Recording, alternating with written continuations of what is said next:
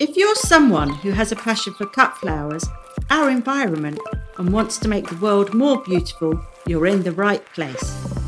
Whether you're growing flowers for pleasure or profit, I'm on a mission to empower flower enthusiasts and professionals to help change the world around them. Whether you're just starting out and need a helping hand, or are looking to scale a substantial flower business, I'm your cut flower woman. Welcome to the Cut Flower Podcast. So, what bulbs should I be planting in the autumn? Planting bulbs in the autumn is a great way to ensure beautiful spring bulbs in the UK. For most autumn planted bulbs, you want to get them in the ground by the end of September or by mid-October while the soil is still warm.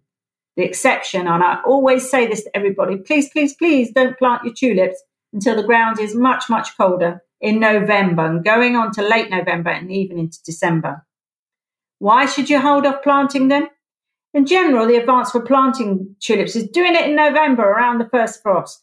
Planting too early can leave tulip plants particularly susceptible to a fungal disease, tulip fire, or any other little viral diseases that are hanging around.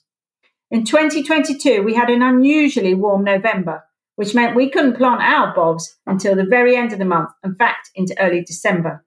Consequently, our tulips bloomed later, so we're hoping for a cold set to be earlier this year, so we get our blooms earlier next year. But please wait for that cold spell. Plant your tulips at least 3 times the depth of the bulb, with the pointed, i.e. the sprouting bit, facing upwards. At the farm, we plant our tulips really close together so they can support each other as they grow. Think of an egg box and plant them as though each bulb was one of those in an egg cup. So very close together, but not quite touching. If you're planting lots, remember to leave space for walking between the rows when cutting time comes. That can be quite challenging if you don't. If you're planting in smaller numbers for a garden display or in beds or in pots, make sure you cluster several bulbs together.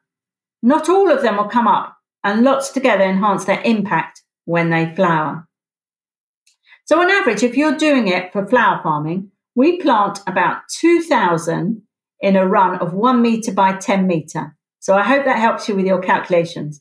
But honestly, they need to be planted very close together. So that's tulips covered, and my favourite.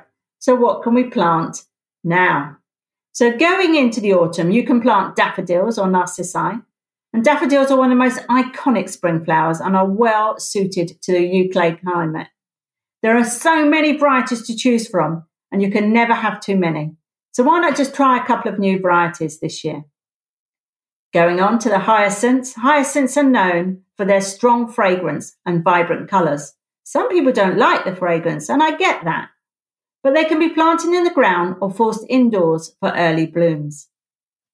Another one of my favourite, alliums, and there are so many varieties of alliums to choose from. They come in lots of shapes and lots of sizes, from small drumstick alliums to ones with large globes that have massive, great big top heads. Planting several or many together will give you a wonderful display, even if you're not growing them for cutting. You can also plant alliums very successfully in containers. Fertilarias, species like the snake's head, offer distinctive and charming bell-shaped flowers. They're small, they're delicate, they're ideal for table decorations or just enjoying in the garden, where they will naturalise if left undisturbed. Crocus, early bloomers that add vibrant colours to your garden. I think when you first see the crocus, you know that spring is coming. They're delicate, they won't last long after cutting, but perfect for naturalising lawns, putting around trees, or planting in borders and containers. Not really a cutting flower. Bluebells, one that probably takes you back to childhood. English bluebells are native to the UK and are known for their stunning blue flowers that cover woodland areas. They're a great choice for creating a natural and native feel in your garden and add vibrant colour to small posies or table decorations. Again, another one that you know spring is round the corner, snowdrops, is probably the first thing that comes up for us just before the crocus. Snowdrops are delicate little white flowers that emerge even when the snow is on the ground. They're a welcome sight when it feels as though winter will go on forever. So I would recommend that you get some snowdrops in and wait for them to come up just as the snow is around or just going. One we discovered a few years ago, the Star of Bethlehem. At the farm, we plant these successionally, so some in the autumn, more in the spring and more in the late spring. This way, they'll often flower well into November. The bulbs are very cheap to buy. I think last count was 11 to 13p, and will spread themselves over time. I love them. Go and have a look at the Star of Bethlehem. When planting bulbs in the autumn, here are some general guidelines. Location. Location. Choose a well-drained spot with appropriate sunlight for the specific bulbs you're planting. Most spring bulbs prefer full sun. Maybe take a little bit of partial shade, but love full sun. Soil. Make sure the soil is well drained to prevent rot. You can improve drainage by adding organic matter to your soil. Planting depth. Follow the recommended planting depth for each type of bulb. Generally, larger bulbs are planted deeper than smaller ones. Remember, tulips are actually planted quite deep.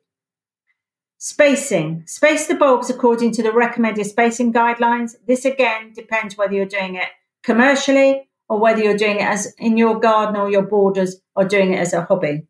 So spacing is quite important, but work that one out before you start. The lasagna method.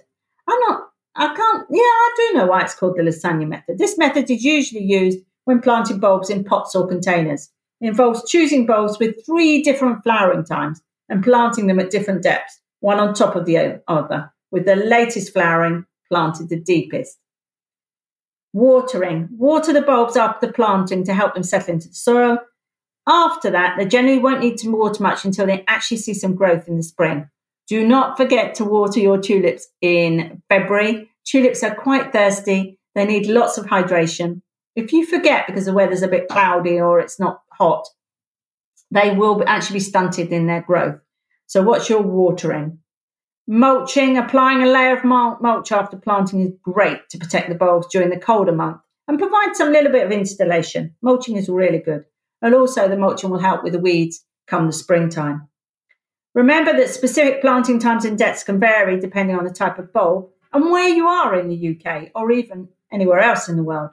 It's always a good idea to refer to the packaging or consult with your local flowering groups or come online to one of our free Facebook groups and ask us. So it's Learn with the Cut Flower Collective or Grow Your Own Cut Flowers. Do bear in mind with all methods of planting that the beautiful display you saw on the Bulb Suppliers website, where multiple varieties are flowering at once, will have been very carefully managed. Generally doesn't happen like that. You may have to make do with your blooms flowering at roughly the same time if you're growing them on a non-commercial basis. So bear that in mind. So I hope that's given you some ideas for bulbs this coming autumn. But my number one piece of advice is please don't put a tulip in the ground until November. Do have fun planting those bulbs.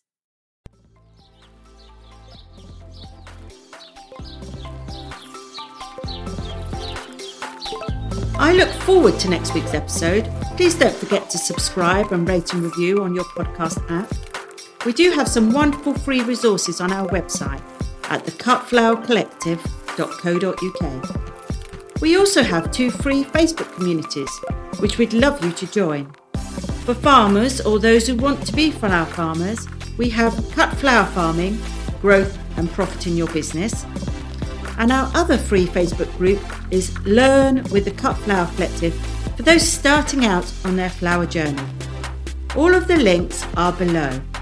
I look forward to getting to know you all.